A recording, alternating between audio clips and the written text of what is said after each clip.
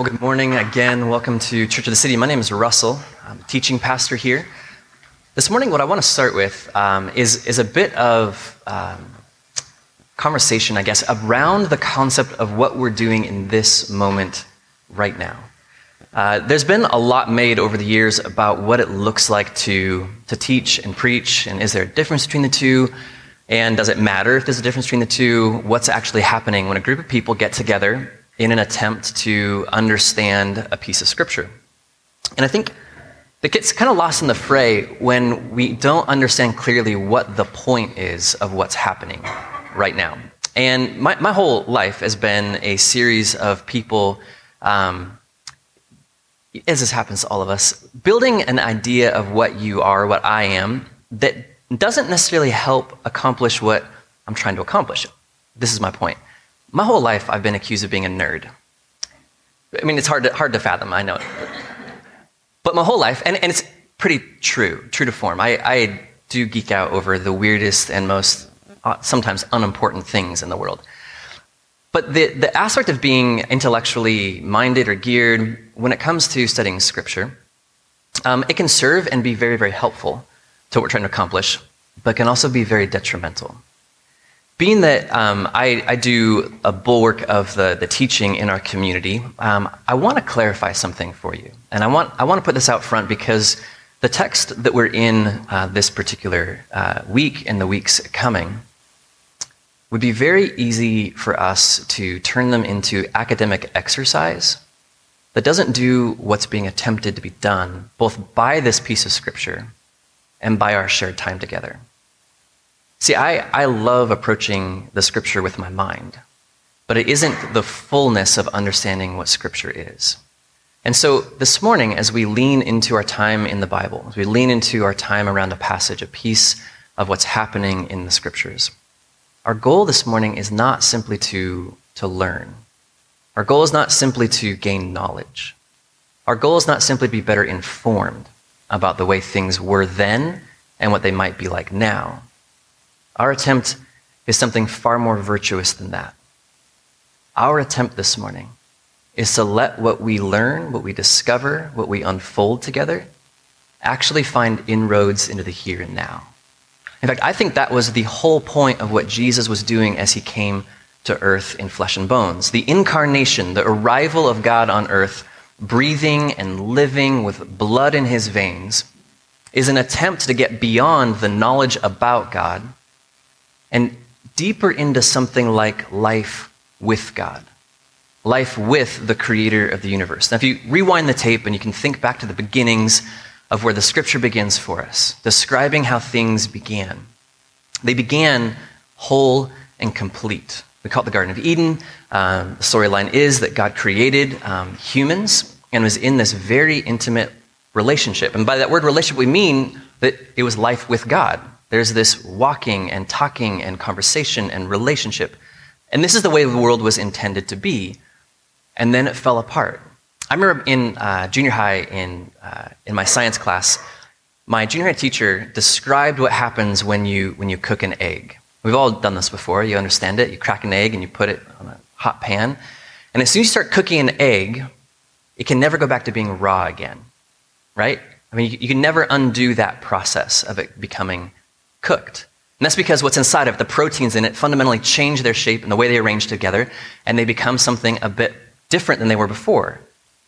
Much the same way, what happens when things fall apart from the very beginning is that it looks like it can never be undone. That what was broken when people decided that they knew better than God did about how humanity ought to live life, it seemed like the separation between God and people was permanent, was forever. However, this God who created didn't want it to be permanent. And so what we see through the scriptures is this relentless pursuit of people, this relentless unfolding of an attempt to try to show people to recognize that we are separate and distinct because of our own decisions. We call that sin. And that God is attempting to rejoin what seems to be unjoinable, us with him. Now, the arrival of God on earth is the backwards way of doing it. Where the perspective has always been humans have to get back to relationship with God, God said, no, that's impossible. I will come to you on your terms in your dust, in your misery, in your pain, and I will love you there. Now here's the tricky piece of this. When Jesus shows up on earth, a little over 2,000 years ago, it didn't fix everything. And that's been a problem for humans for a long time. It just didn't fix everything. What began with Jesus showing up on earth was the beginning of things being resolved, but not the fullness of it, not the end of it. And we use language for that. In fact, Jesus uses language for that. And I want to point towards a piece of scripture in Matthew, just before the section we're going to be looking at today, to try to make this point so we can have something to hold on to as we try to understand what's going on. Jesus shows up on earth, and there's a prophecy about him in Isaiah. And Matthew, the person who is writing down the story of Jesus, remember he's a close friend of Jesus, is relating to people who this individual is, who Jesus is. At this point in the story, by the 4th chapter, we have some context about Jesus' birth story and some temptation and some time collecting 4 of his disciples, but we don't really know a ton about him. And what we see him doing after John the Baptist is imprisoned is we see him retreating to his home area in the northern part of Palestine. And he's going from village to village, and he's preaching. And what Matthew says about him is this: to fulfill what was said through the prophet Isaiah, and this is the description, land of Zebulun, land of Naphtali, now that's northern Palestine, the way of the sea beyond the Jordan, Galilee of the Gentiles. So Jesus is up in this region, the north end of Palestine. The people living in darkness have seen a great light. On those living in the land of the shadow of death, a light has dawned. What Matthew says about Jesus is that something primal is shifting. Where there was darkness, there is now light. He even uses a phrase that the psalmist uses, the land of the shadow of death. In that space where things are so dark, a light is dawning. And it's in that context Jesus begins to preach, and this is his first sermon. This is what he says repeatedly. From that time on, Jesus began to preach, repent, for the kingdom of heaven has come near. Now this is where we could get lost in the academic work, and this is why I put the precursor out here for us. We need to know something about what's going on, but it can't just stay knowledge, because this is the essence of everything that Jesus is. What we need to know is that Jesus is committed to humanity. Full stop. He's willing to breach the divide between heaven and earth and enter into the painful story of being human. And from that place, he's willing to name it, heaven's come close. Heaven is on earth right now. What was seemingly impossible to bring back together is being brought back together because the King, the creator of the world, has arrived. Now, this particular perspective, I think gets lost on American Christians really quickly. We jump really quickly to, what do I get out of this situation? What kind of things are good for me if the King shows up? Let's not run there too quickly. We need to let it sink in that the Creator God, the infinite, the all-knowing, the all-powerful, the one that doesn't need anything, chooses to create, and even when that creation frustrates him and saddens him and angers him, he still chooses to love us, to participate with us, to arrive in our shoes in order to demonstrate what he wants for us. See, the fact is, I think many of us as American Christians, we don't think about this very often. We don't think about the implication of God showing up. And when he does, what he says about his arrival is heaven is coming. And not only is it coming, it has already come. The phraseology here, repent, the kingdom of heaven has come near, is a concept. We've said this before. It happened in the past, it's current right now in the present, and extends indefinitely in the future. When Jesus is born, heaven arrives.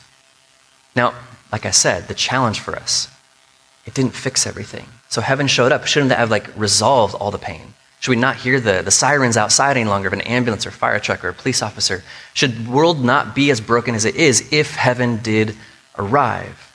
And the answer is, man, that's really, really tough. I think that if God wanted to, he could have resolved everything really quickly. He could have been very just and said, all right, all of you who are broken and sinful, you go on that side over there, and all of you who are perfect and have your life together over here. And all of you who are imperfect, please get away from me. And all of you who are perfect, let's hang out. And the issue would have been, he'd have no one to hang out with. So what he does instead of resolving things too quickly is he begins to unfold his kingdom. He begins to unfold heaven on earth. And as he unfolds heaven on earth for people to take in, he gives us the dignity of not being overwhelmed by it, of not twisting our arm into it. As we see Jesus, as we interact with the storyline of Jesus, it's so dignifying that God doesn't destroy us with our own sinful, painful story or his glorious perfection. He says the two can exist together.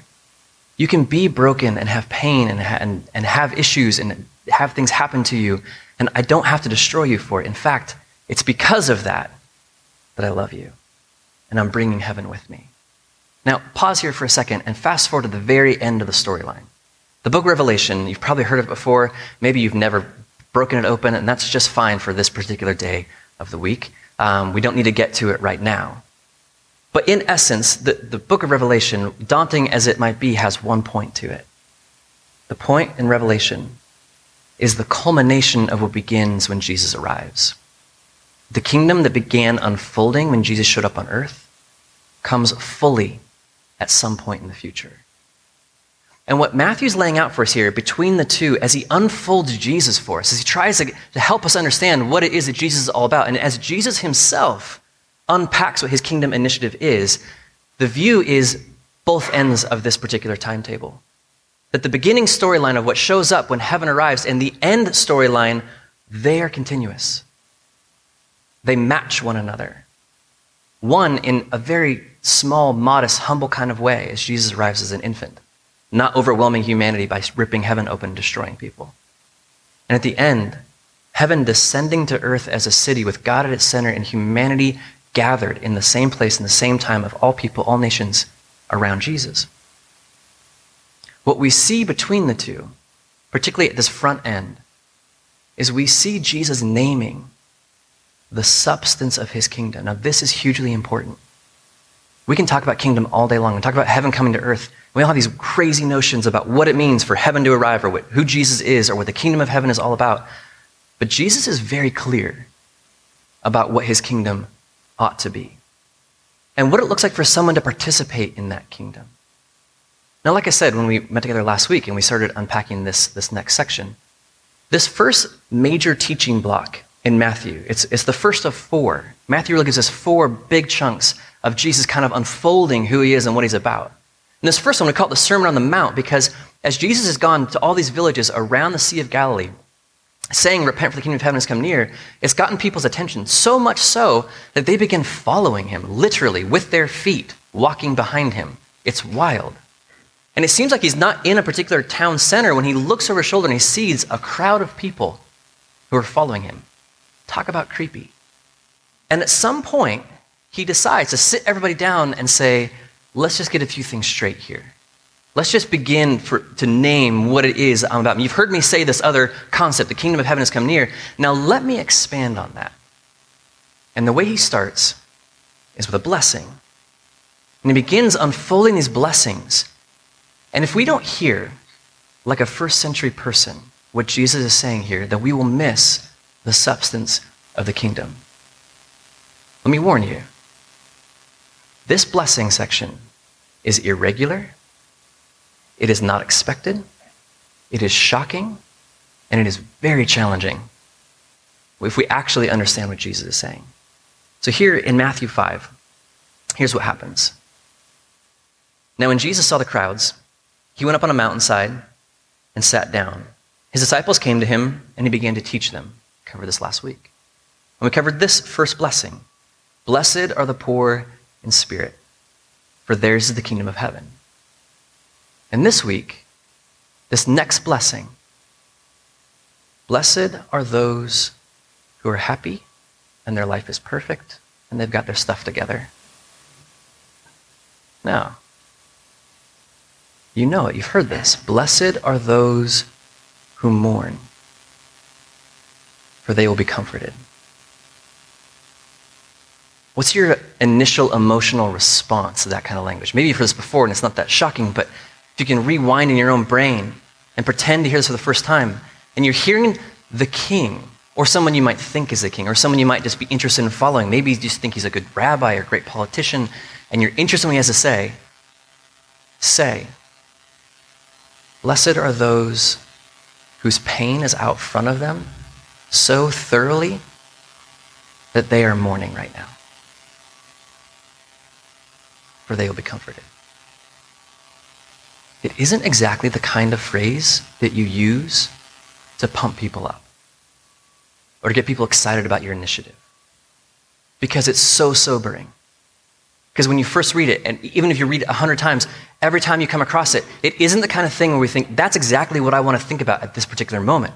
We tend to gravitate towards things that make us happy or help us cope with life by pretending life isn't painful. We tend to gravitate towards things that make us enjoy the world around us, not face the reality of how painful it is. And Jesus at the front end has used two very challenging concepts of who's blessed. And he says, blessed are those who are poor in spirit, and blessed are those whose pain is at a spot where they are just mourning, or will mourn, or have mourned. Now, this word blessing, we need to wrestle with a little bit. We didn't get to unpack it much last week. We have ideas of what it means to be blessed in our country. And typically they revolve around our career path, our checkbook, and our health. Those are predominantly our standards of measure when it comes to blessing. Now, there's others as well, maybe family or children or friends, and those are some pretty healthy things.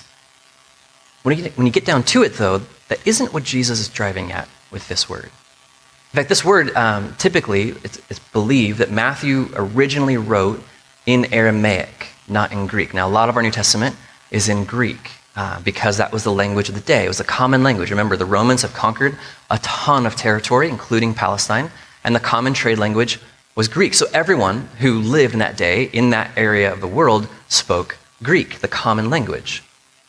But if you had a people group that was still somewhat present, like the Jewish community, you would use your other language as well. So everyone knew two languages at least. And Aramaic is the language that came out of this mishmash of Hebrew and Babylonian and Assyrian culture. And so in the first century, most Jewish people spoke both Aramaic and Greek. If you were a rabbi or been through rabbinical school, you probably also spoke Hebrew, the origin language of our Old Testament. So Jesus is probably here at least trilingual, and most of his audience at least has two languages. And if you're a teacher, if you're a rabbi, it's believed the majority of teaching around the scriptures or anything around God was usually done in Aramaic because they felt like it was an affront to do it in Greek. So this original sermon that we have here wasn't English, it probably wasn't Greek, it probably wasn't Aramaic. Now the word here for blessing in Aramaic is richer than our understanding in American English of what the word blessing means. Quite literally it means, may it go well for. May it go well for. And the concept was used on a regular basis. You would greet people with, may it go well for you with whatever you want to say. And as you leave people, you can say the same thing. Make it well for you on your journey. Make it well for you and your family. Make it well for you wherever or whatever it is that seems relevant at the time. Jesus here isn't saying necessarily that the blessing of God as we understand it, wrapped up around getting something good from God, is directly tied to our mourning. That if you mourn, you will become happy. If you mourn, you become wealthy. If you mourn, you get your career path you want. It's not at all what's in view. Jesus is essentially saying, may it go well for you when you mourn. May it go well for those who mourn. Blessed are those who mourn. Jesus is elevating a very painful human experience at the center of his kingdom for some reason. And if we don't wrestle with why Jesus puts this here, then we will miss a huge feature of what it means to live inside the kingdom that Jesus is bringing. Now, bear in mind, these people listening the first time in the first century on a hillside in Galilee, they would not have associated themselves as part of the Jesus community, but they would have associated themselves as part of the kingdom of God. They're Jewish. And they believed that they had some kind of primacy inside of God's work on earth. They had the temple, they had the scriptures, and they believed about themselves that they were part of God's chosen people. And rightly so. Their heritage was they're from God's chosen people, from Abraham. The issue is the belief about what that kingdom was supposed to be wasn't what Jesus is saying here. See, much like American 21st century idea of blessing, the first century Jewish concept of kingdom was that of political retribution. That the justice coming for the rest of the world, specifically the Roman Empire, would come through the hand of the king of the Jews. The Jews hadn't had a king for hundreds of years. And the belief was a king would rise up and rule on the seat of David from Jerusalem and overthrow all the oppressors of the Jews. And so you'd expect if someone's going to come saying, I have brought the kingdom with me, I am the king of this kingdom of God, that they would have some pretty strong language. Some language that is confrontational and angry and maybe even vitriolic to the extent of inciting violence. So it's shocking when Jesus here says, it isn't a blessing when you pick up arms and go fight other people. It isn't a blessing to maintain control of your body or your emotions or the people around you.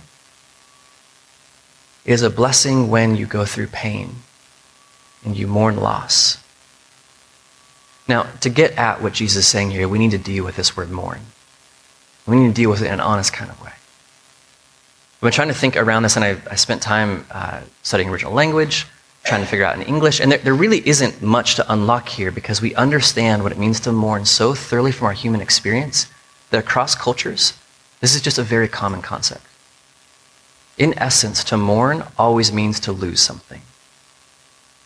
To mourn always means to lose something. That can be something like your dignity or wholeness or the way your life you feel like it ought to be. That can crumble and it can produce mourning. It can also be relationship. The loss of a person that you spend a lot of time investing in, and for that relationship to break up, to end, can produce mourning. But where we mostly associate this kind of word is in the loss of life. And the loss of life of people around us, people we care deeply about. I can't think of a time in my life when I have mourned more, or I've mourned harder than losing people I care deeply about. And as I project into my future and think about people I care about right now who are still with me and alive, I can't think about any other response other than mourning when we lose them, when I lose them. The reality is mourning is deeply tied to loss of all kinds, of all stripes. Jesus here is saying, blessed is the loser. May it go well for you when you're the loser. May you be blessed when life breaks down. See, Jesus is talking here about a very human experience. And he's only on his second line of his sermon when everything gets real. When he looks at the human story and says, let's just get real and talk about what's really going on here. I'm not here to be a cheerleader. I'm not here to be a conquering hero. I'm here to talk about your real story. About what's really happening inside of your soul, inside of your experiences, inside of your relationships. And in an unexpected kind of way, he doesn't say, blessed is the one who hides their mourning really well. Blessed is the one whose loss is buried deep inside of their stomach. Blessed is the one who has never experienced the kind of loss that we're talking about. Jesus focuses the center of his kingdom in this line on the people who are the most broken, the most shattered, with the most to lose or have already lost. And says, you are the ones who have the kingdom. Remember, this is in view of Jesus unveiling his kingdom. He's arriving saying, I am the king and I'm giving you heaven. And he's saying, at the end of all things, heaven will come and it will come fully. And in the in-between of all that, we live in the mishmash of earth and heaven participating together. And Jesus names that and says, earth is real, pain is real, brokenness is real. Blessed are you when you mourn because there's an opportunity there. An opportunity for the thing that is so desperately needed when we're mourning. Comfort.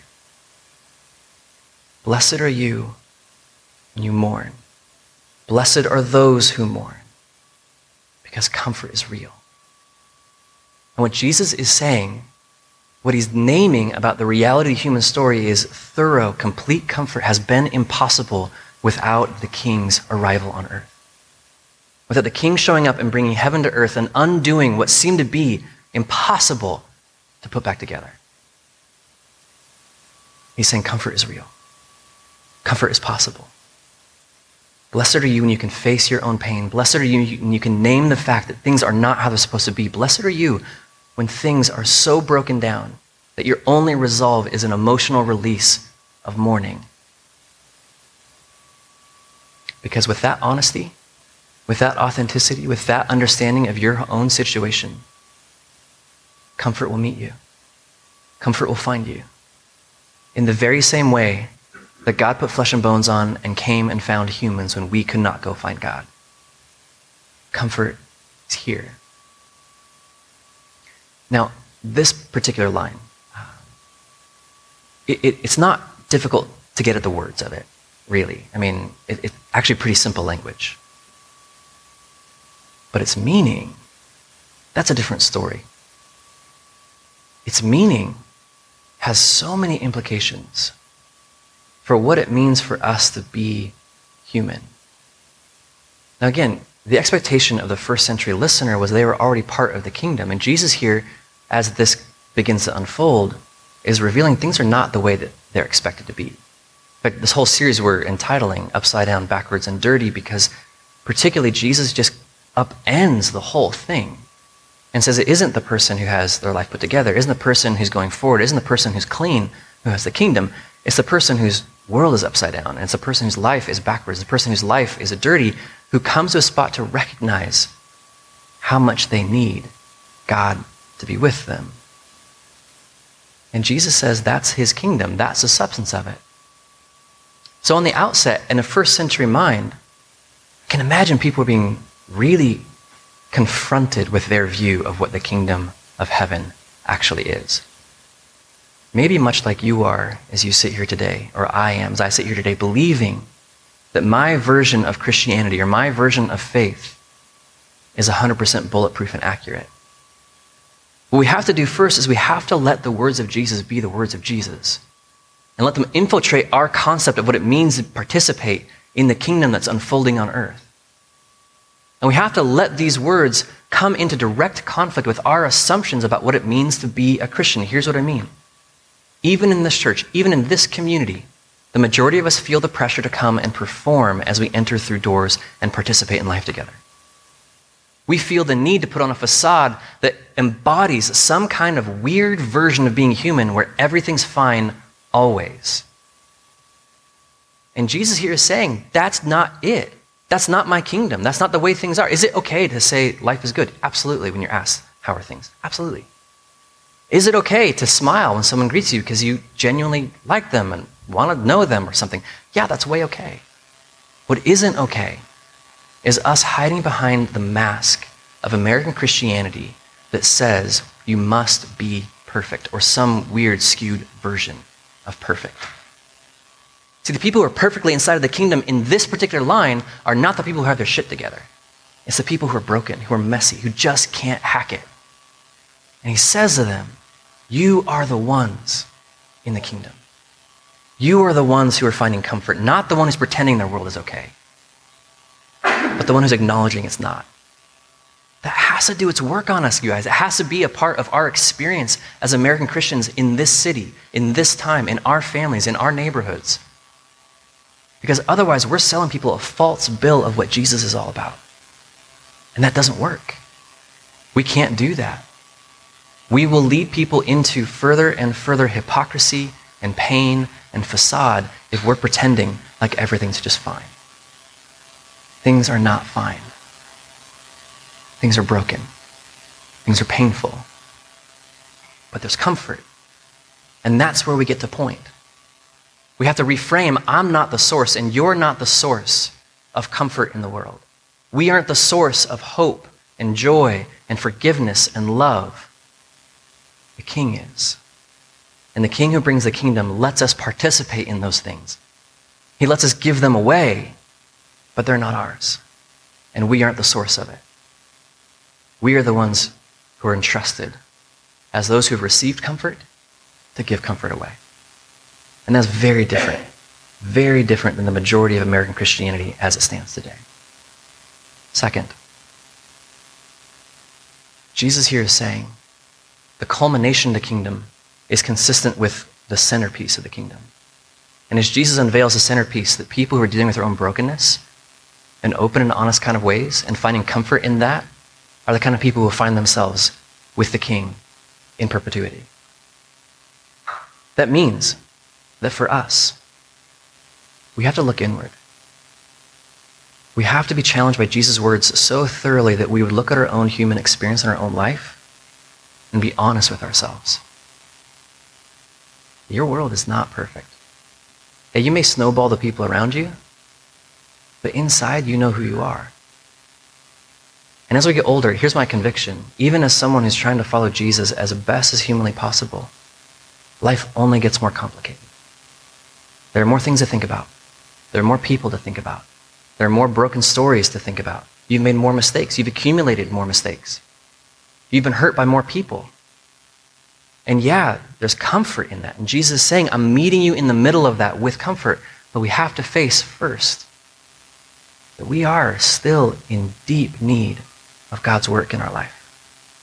And that need is reflected by the fact that things just aren't perfect in my life or yours.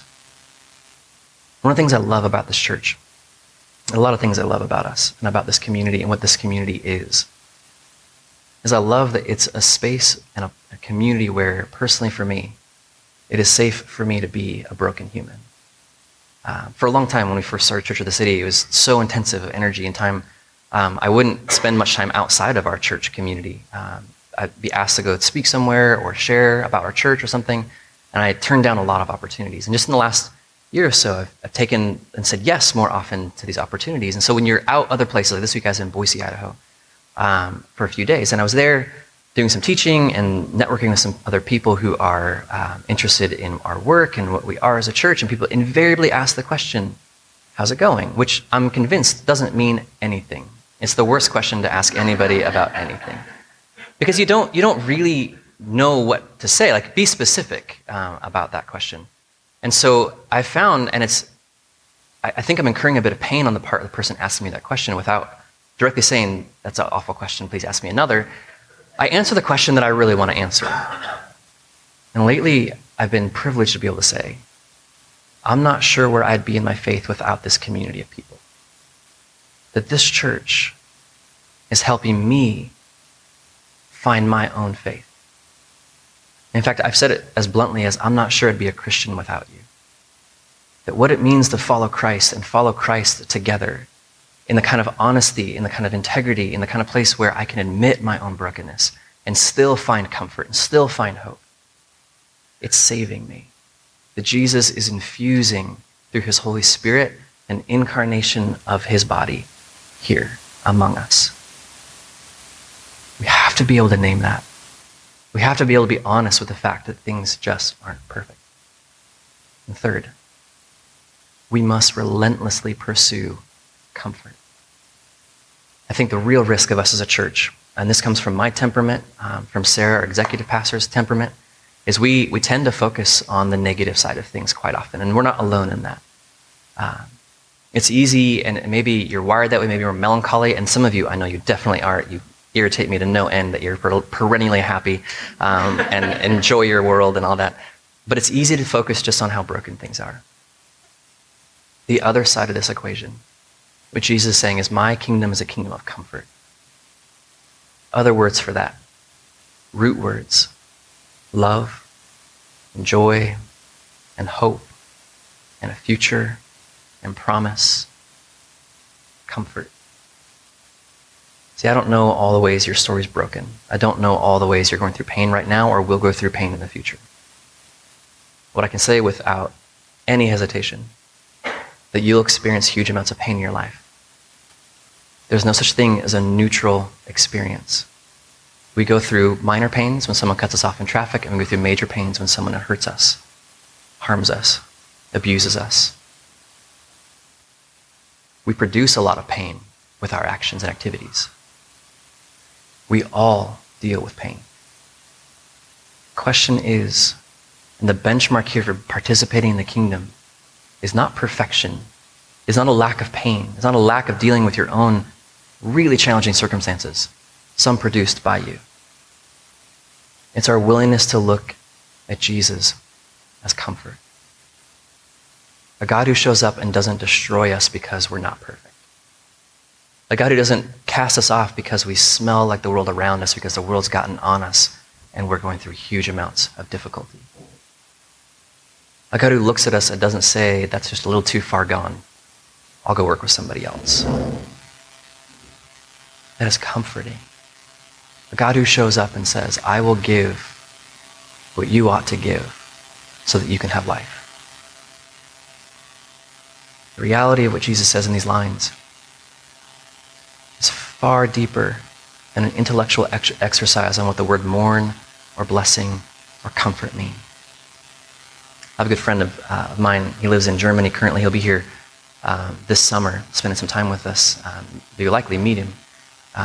He is somewhat of a tortured soul, as it were, meaning he can't get out of his own way when it comes to the way he thinks about the world. He's very intellectual, and he's very empathetic about the world. He feels the world around him. And he and I are quite close, and we talk a lot about these things. We talk almost on a weekly basis.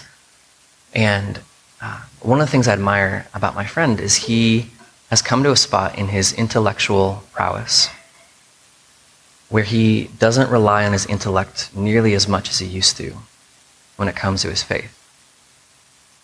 What he's come to, and I admire this, also being an intellect, he's come to be what we've termed an existential Christian. What that means is a Christian who experiences their faith. And what we're both looking for, and we've challenged each other on this, is we're looking for places where we can see faith tangibly. I think that's what Jesus is trying to spark with these lines. When we see our own pain or the pain of people around us, it isn't just intellectual that we would say, you need Jesus.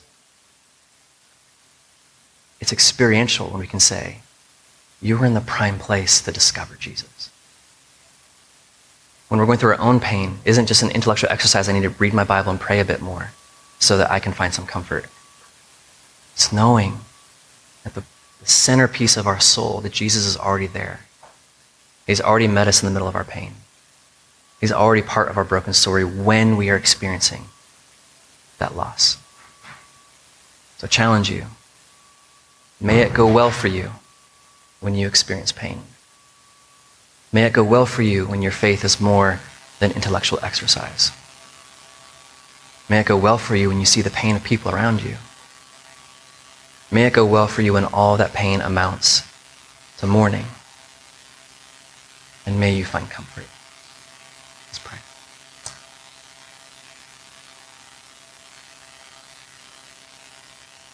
You are such a comfort.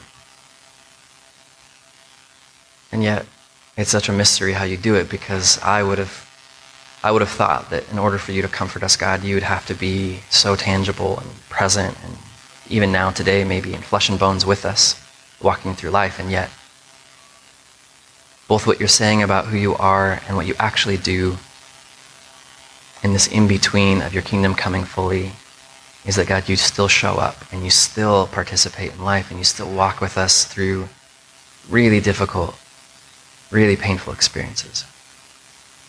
God, help us see you. Help us see where you are already with us and for us and in us, giving us comfort through pain.